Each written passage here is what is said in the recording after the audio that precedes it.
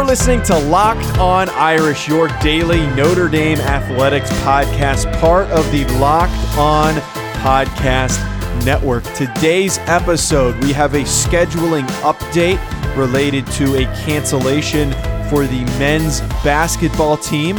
We are also going to use today as our typical preview episode for Saturday's football matchup.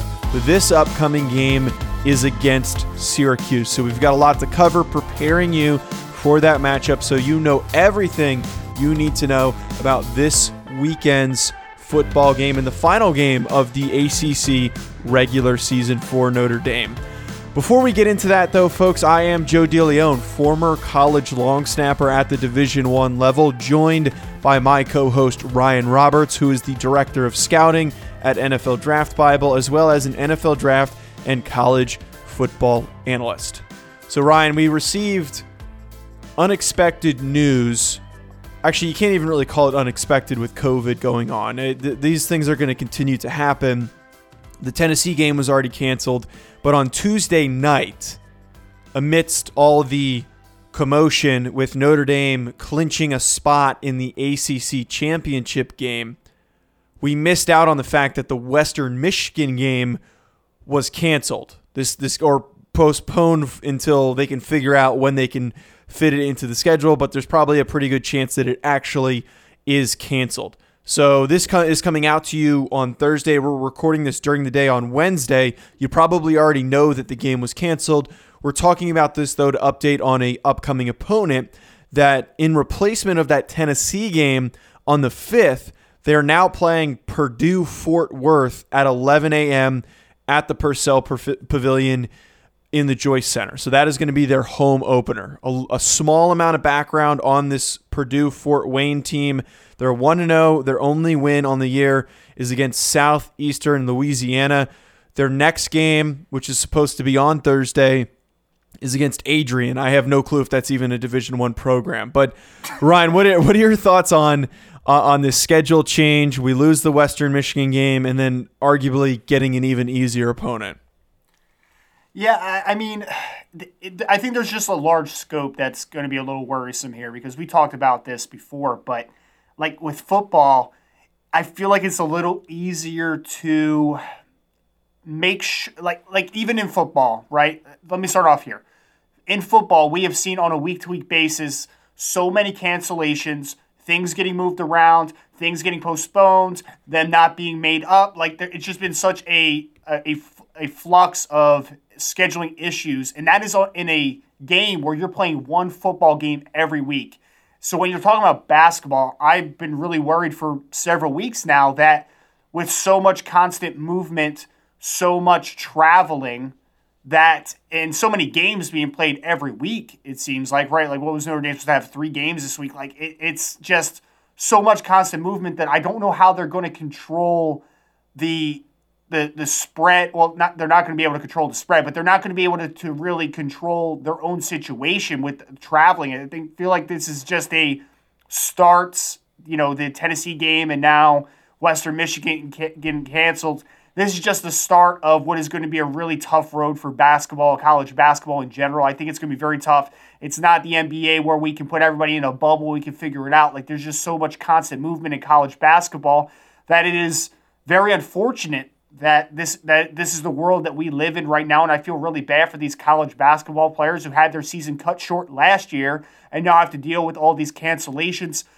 Picking up the game, like it's nice that we were able to pick up this game to make up for it, but I feel like at some point with all the constant movement, it's going to be very tough for college basketball to maintain this season, to maintain the ability to play these games and continue to reschedule because there's just so many constant moving parts that ultimately I don't think is really good for everyone. So I think it's just a very unfortunate situation right now.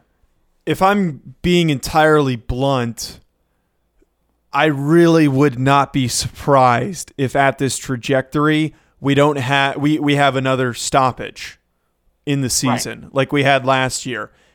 It hasn't even really been super reported on all of these various cancellations because there's been so many of them. Like you can't even really wrap your head around who's getting canceled where, and we're not even multiple games into the season. Notre Dame's played one game, and they've already lost 2 games on their schedule. You already pointed out the complications that comes with basketball that football doesn't have to deal with. Football, if somebody gets sick early on in the week or in the middle of the week, you have enough time to figure out who can you swap in or if you can cancel the game or not. But if somebody gets sick on a team you played 2 days ago and then you're supposed to play in another day, that really complicates things because you know, even if nobody on your team has it, you can't go play your next opponent. You have to sit out and think of the safety of whoever you're supposed to be playing and also your team's own safety of getting healthy. So college basketball, frankly, was not built for this. And I don't want to sound overly negative, but there might be another stoppage until they can figure this thing out because right now, the way that they're handling it is very clearly poorly. Football did not go without bumps. There were a lot of bumps in the road just to get the season played, and that's already at risk of not being able to finish. But basketball right now, man, right out the gate, this many cancellations is a horrendous sign. Yeah, and it's like specifically for the Tennessee game, not even focusing on Western Michigan too much, right? Like that's a far travel. No matter if Notre Dame is going there or they're coming here, like that is a far travel situation for a team, you know, and looking at some of these teams that Notre Dame's schedule, like it now they're trying to pick up like a Purdue Fort Worth, like a smaller school that regionally makes more sense for the travel, but it's to a point here, like even a close game like this, it's still the fact of how many games we're playing in such a short amount of time because you're still, you know, contact tracing with potentially multiple teams at a time. It's not like, you know, you can figure it out on a week-to-week basis and then make the necessary precautions. Like, it's such a constant moving thing that even if you go completely regionally and decide, hey, you know, in this square radius is the only games that we're playing, one, that's not going to work out for the ACC conference in general. But if that's like your mentality that you're going to just get all these local teams, that it's going to be closer, you know, movement, it's the fact of the volume of games, right? So like it's not even the fact of the travel as much as the fact of we're playing so many games in such little amount of time and we're not able to do a bubble system where we can control the travel. It's just so much constant movement and so many teams in a short amount of time that I don't anticipate this being something that they can make work for a long amount of time. Just to wrap this up, basketball is also one of the few sports where you can have tournament-style play where everybody is in the same location because your whole program is a fifth of the size of a football program, and that's including trainers, coaches, all of your players, graduate assistants. To bring all those guys, you really only need like 20 people with you. So I don't understand why there wasn't an approach by each conference to say, all right, we're going to bring everybody to this area. We're going to keep everybody in the same hotel. We're not going to let them leave. And we're just going to try and play in the same arena and keep everybody close. But instead, there's a lack of leadership, I believe, for a sport that needed serious organization to work it out. So that's what the complications we're dealing with right now. There was a serious lack of organization, which is leading to all the problems that we're seeing. Hopefully things do clear up. Hopefully with some vaccine implementation in the next 3 or 4 months can maybe change the direction of things, but we're not in that realm to talk about things medically. There is still uncertainty. That's the only way to phrase it, that there is uncertainty. But to transition to something that we are more certain of, Notre Dame is playing Syracuse this weekend on Saturday. We are going to preview the Syracuse offense coming up. Before we get to that, though, folks, I would like to share a message with you about my favorite beer out there on the market, which is Coors Light. These days, everything is go, go, go. It's nothing but nonstop hustle all the time and an expectation to be on 24/7. Sometimes you need a moment to turn off and hit that reset button. That's when you reach for the Coors Light. It's made to chill. So if you're looking for something to sit back and relax and grab, I honestly recommend Coors Light. As somebody who has a hectic week, as I say all the time, someone who has inconsistent work hours, I can tell you personally, Coors Light is the beer that I like to grab at the end of the week when I want to just relax, watch some football, and take some time to myself. It's mountain cold refreshment made to chill. Coors Light is cold lagered, cold filtered, and cold packaged. It's literally made to chill, and it's crisp and refreshing as the Colorado Rockies, perfect for a moment to unwind. Coors Light is the one I choose when I need to unwind, so when you want to hit that reset button, reach for the beer that is made to chill.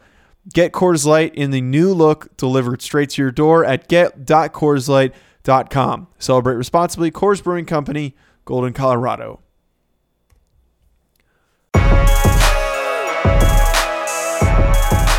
All right, Ryan, let's get into some football talk for this final game of ACC regular season play before we turn the page, have a week off, and then we can transition our focus to talking about Clemson, who we are now going to see Notre Dame face for a second time.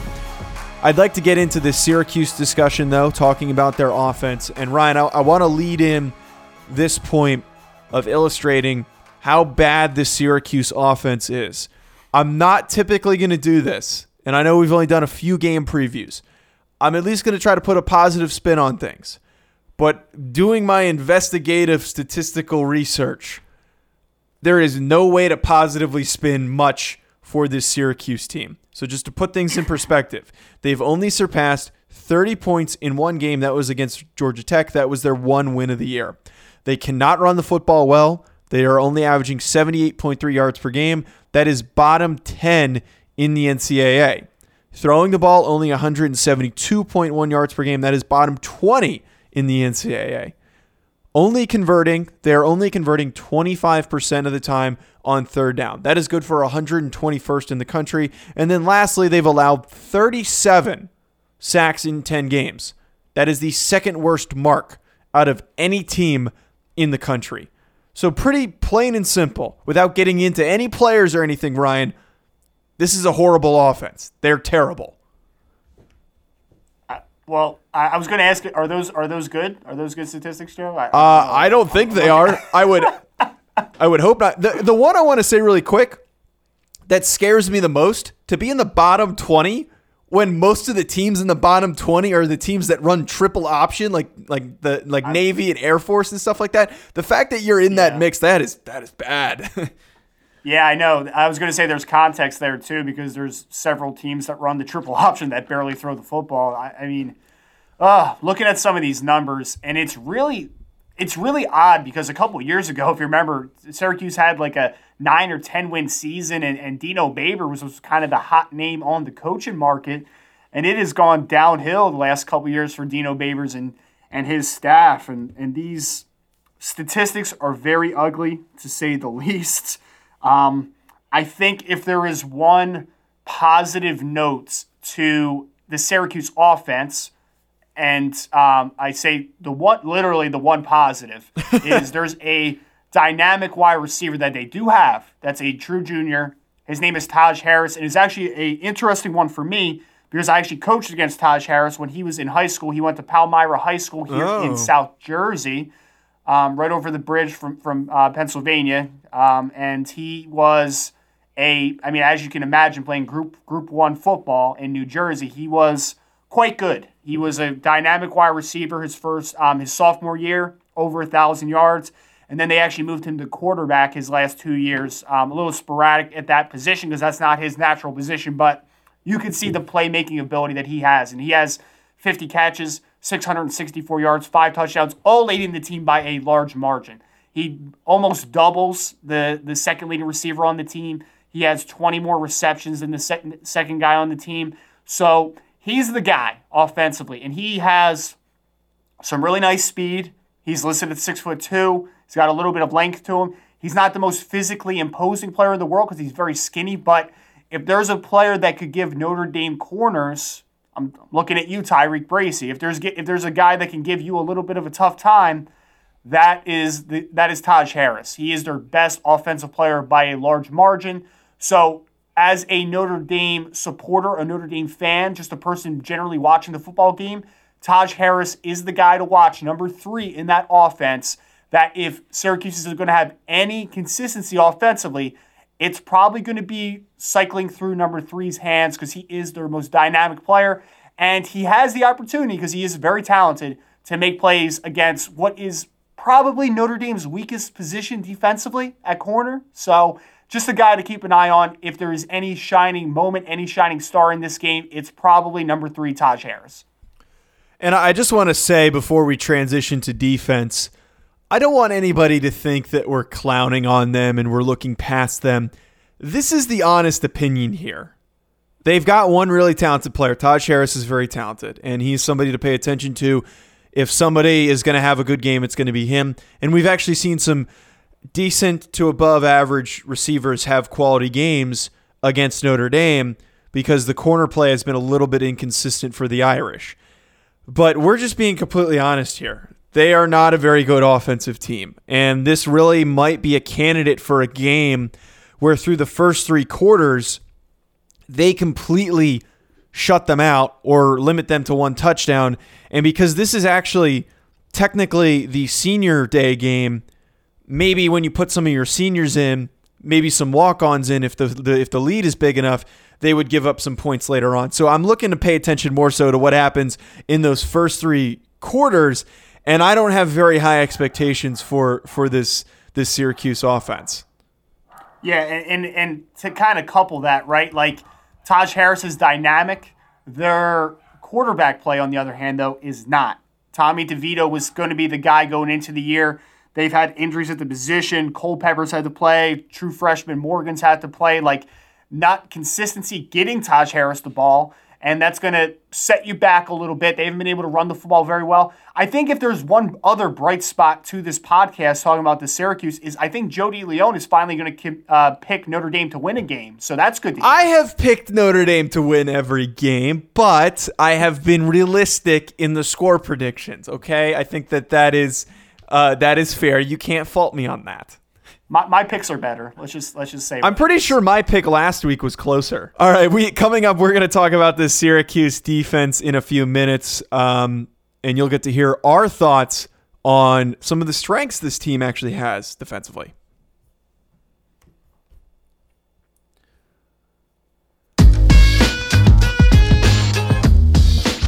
Folks, if you're looking for something else to listen to, check out Locked On NFL on Sunday. If you're looking for a Sunday program show that talks about every game and every team in depth, check out the Locked On NFL Sunday show live every Sunday morning at 11 a.m. Eastern Time. No sketches, no celebrity cameos, no fluff, just football every Sunday morning with hosts Cody Rourke and Ross Jackson. Follow and subscribe to Locked On Live on Twitter, Facebook, Twitch, and YouTube. And don't forget to turn on notifications to be notified when the show goes live every Sunday morning at 11 a.m. Eastern Time. Also, folks, later on in the week, actually not later on in the week, tomorrow, Friday, you're going to hear from Tyler Akai of Locked On Syracuse, his perspective on the game and also his thoughts on how this game could possibly turn out, and maybe some key players that he has in his perspective. So speaking of key players, Ryan, somebody who draws my attention, and I know he draws your attention too, on a defense that is actually not as bad as some people might expect. They've actually held their own in a number of tough matchups, and I would give a big credit to sophomore linebacker Michael Jones, who leads the team with 4 interceptions and also leads the team in tackles. So he is a very talented guy. He's all over the place, and he is the big-time playmaker for this defense. Well, I have a little story about Michael Jones real quick, if I can digress for a second. It was my only time ever being at IMG Academy. I was actually there 2 years ago for their football media day, right, where they had a dynamic team that year. Evan Neal, who's at Alabama now, Trey Sanders, who's at Alabama now, Nolan Smith, who was the top-rated player in the country that year out of Georgia. And I actually had an opportunity to interview Michael Jones, and he has really developed over the last 2 years. He played a little bit as a freshman, but he is, like you said, leading the team in tackles, leading the team in interceptions. Really, really fun football player. If there is, because Syracuse having such a rough year, they need to find players that they can build around, some young players. He's a true sophomore that I think is that guy for them over the next couple of years where you can put your hat on Michael Jones and say, this is our guy defensively. He's not the biggest backer in the world, listed around like 6'1", 230, but really smooth athlete. 4 interceptions. He makes plays in the pass and the run game. Really fun football player who I have gotten the chance to meet before, which is really fun. And I'm just really happy to see that he's developed. And I think the more that we move back on this defense, because the defensive line has not been great for Syracuse. The defense in general has not been great, not been healthy really, even too in some spots. And now that we've had a couple guys opt out this year, with Andre Cisco getting hurt and opting out of the rest of the year, Trill Williams just opted out a couple of weeks ago. The other, he plays nickelback safety, kind of versatile piece on the back end, with Cisco playing that true free safety role, playing down in the box sometimes, also in like their they call it like their rover. He's basically their Jeremiah Owusu-Koramoah in a lot of instances, but they still do have a pretty talented secondary, which I want to just kind of talk about a little bit. Garrett Williams, who's a young kid, true freshman, who second in the team in interceptions, over 50 tackles. He's got something to him. I like him. He's a smaller corner, but he's feisty. He gets after it a little bit in the run game. He's physical. He's got some ball skills. A player to watch. And then the younger brother of Obi Melifonwu, Ifeatu Melifonwu, he's a tall, athletic press man corner, listed at like 6'3". And he can be very disruptive at the catch point. He can do a nice job against bigger wide receivers like your Javon McKinleys and Ben Skoronix of the world. So there should be a good matchup on the back end with a couple of those guys. I just don't think that overall they have enough pieces right now. But there are a couple players that you need to look out for. The offense in general at Syracuse puts this defense in some bad situations, but they're not completely starved of talent defensively. Jones, Melifonwu, and Williams are guys that can give Notre Dame some issues potentially, at least early on in that game. And considering it's Obi Melifonwu's brother, that doesn't really surprise me that he's an athletic guy. He's a long, strong player. That was the reason why so many people were hung up on him when he was at the NFL Combine, why he ended up being drafted pretty highly, because of that athletic profile. And Melifonwu has flashed some of that similar traits and that similar physical profile of being a really dynamic athlete. I would like to wrap this up with, though, we talked about how anemic this offense is and how just horrendous it is. But I think as fans, you need to expect and be prepared for maybe Notre Dame's offense to not put up 48 points. Don't expect this to be a complete easy walkover. There is a chance. Debbie Downer. I'm not trying to be a Debbie Downer. I'm just saying, just be prepared for a good, strong offensive performance. But they're going to have some stops. They're not just. This isn't a walkover defense. This is not a bottom tier defense by any measure. Mm-hmm. I hear you. You're just you're the pessimist of the group. So I am realistic. Mess with you a little bit. I am realistic. If we went off of your general theme of decision making when it comes to score outcomes, every week would be 60-0 Notre Dame. So I'm just trying to be a little realistic. I mean, you're trying to ruin things, Joe. That's not going to be my score prediction. I'll tell you that right now. Okay, so don't put words in my mouth, my friends. I would agree though. It's not a terrible defense. There are some players, like I said, Jones, Melifonwu, Williams. There's some guys to hang your hat on. The problem is for a defense like this that might be missing a couple pieces, when your offense is as anemic as it has been, you're putting your defense in some bad situations and on the field too long. So that's really the detriment to this defense. It's more they're just on the field way too long opposed to them not being talented. Right. And we'll provide those score predictions on Friday's episode like we typically do. This game is going to be played 2:30 at home in South Bend, Indiana for their senior day game. It is going to be on NBC if you're looking to tune in, as every Notre Dame home game is on NBC. So coming up on Friday, you'll hear those score predictions. We're going to talk to you a little bit about what to know about Purdue Fort Wayne. We will also hear from Tyler Akai of Locked On Syracuse for a majority of the show. Also, folks, please Follow us on social media at Locked On Irish, at Joe DeLeon, and also at Rise and Draft for Ryan. If you enjoy the show so far and you want to stay up to date, please hit that subscribe button. And if you really like us, give a nice positive review so we know what you think of the show. Lastly, if you're looking for something else to tune into, head on over to Locked On Syracuse. Hear what they're saying about this weekend's matchup, their perspective, their honest opinion when they're not directly talking to us, as I endorse every single week. Whoever Notre Dame is playing, you should go listen to what the people that cover the team have to say about the opponent so you know everything you need to know about the upcoming matchup. Thanks for tuning in, folks. We will talk to you on Friday.